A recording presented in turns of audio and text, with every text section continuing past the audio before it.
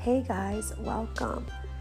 So today I want to talk to you guys about the importance of being an assistant after you graduate beauty school. So often I find assistants that graduate beauty school and they just want to get out there and find a salon and get right on the floor and start cutting hair. The problem with this is that so many assistants or so many up-and-coming stylists fail to become a six-figure stylist because they're missing the best part, and that is being an assistant.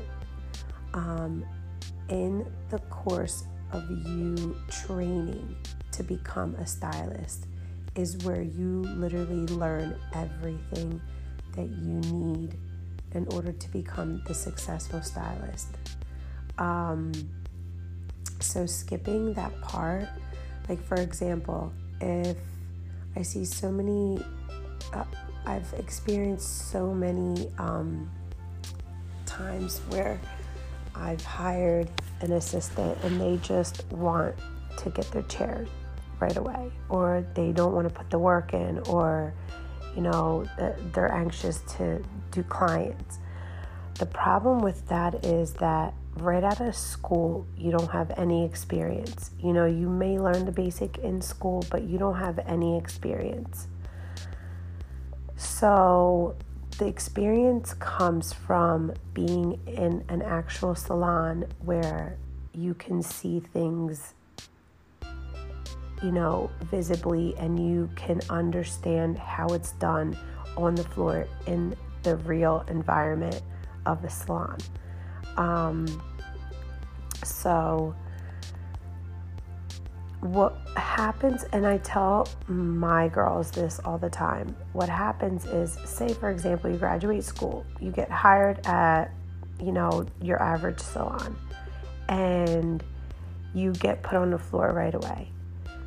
So the first haircut you do is horrible. I mean, to be quite frank, you're probably not going to do the best haircut. And you mess that person's hair up. Well, guess whose reputation is walking right out that door? Your reputation. Susan cut my hair. Susan cuts horrible hair. And your name is going around town. And everybody knows that Susan cuts horrible hair. So that is your reputation walking out that door. Because you didn't want to be patient enough to get the experience, wait it out, learn everything you need to know about the business before you get on the floor. So please, you guys, if you're out there, you're fresh out of beauty school, you're anxious about getting your chair and making money, put the work in. Get behind a stylist, get in a salon, first of all, that has a great leader, and stylists that are also great leaders, and get behind them and watch them, study them, mimic them, do whatever you have to do to learn how to do good hair. And in time, you will be doing the same thing and not screwing Susan's hair up.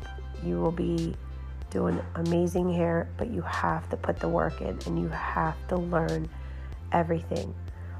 You have to learn to crawl before you walk. So with that said, I hope that this helps out any new up-and-coming stylist, and just hang in there. It'll all be worth the wait and all be worth the hard work. So thank you for listening.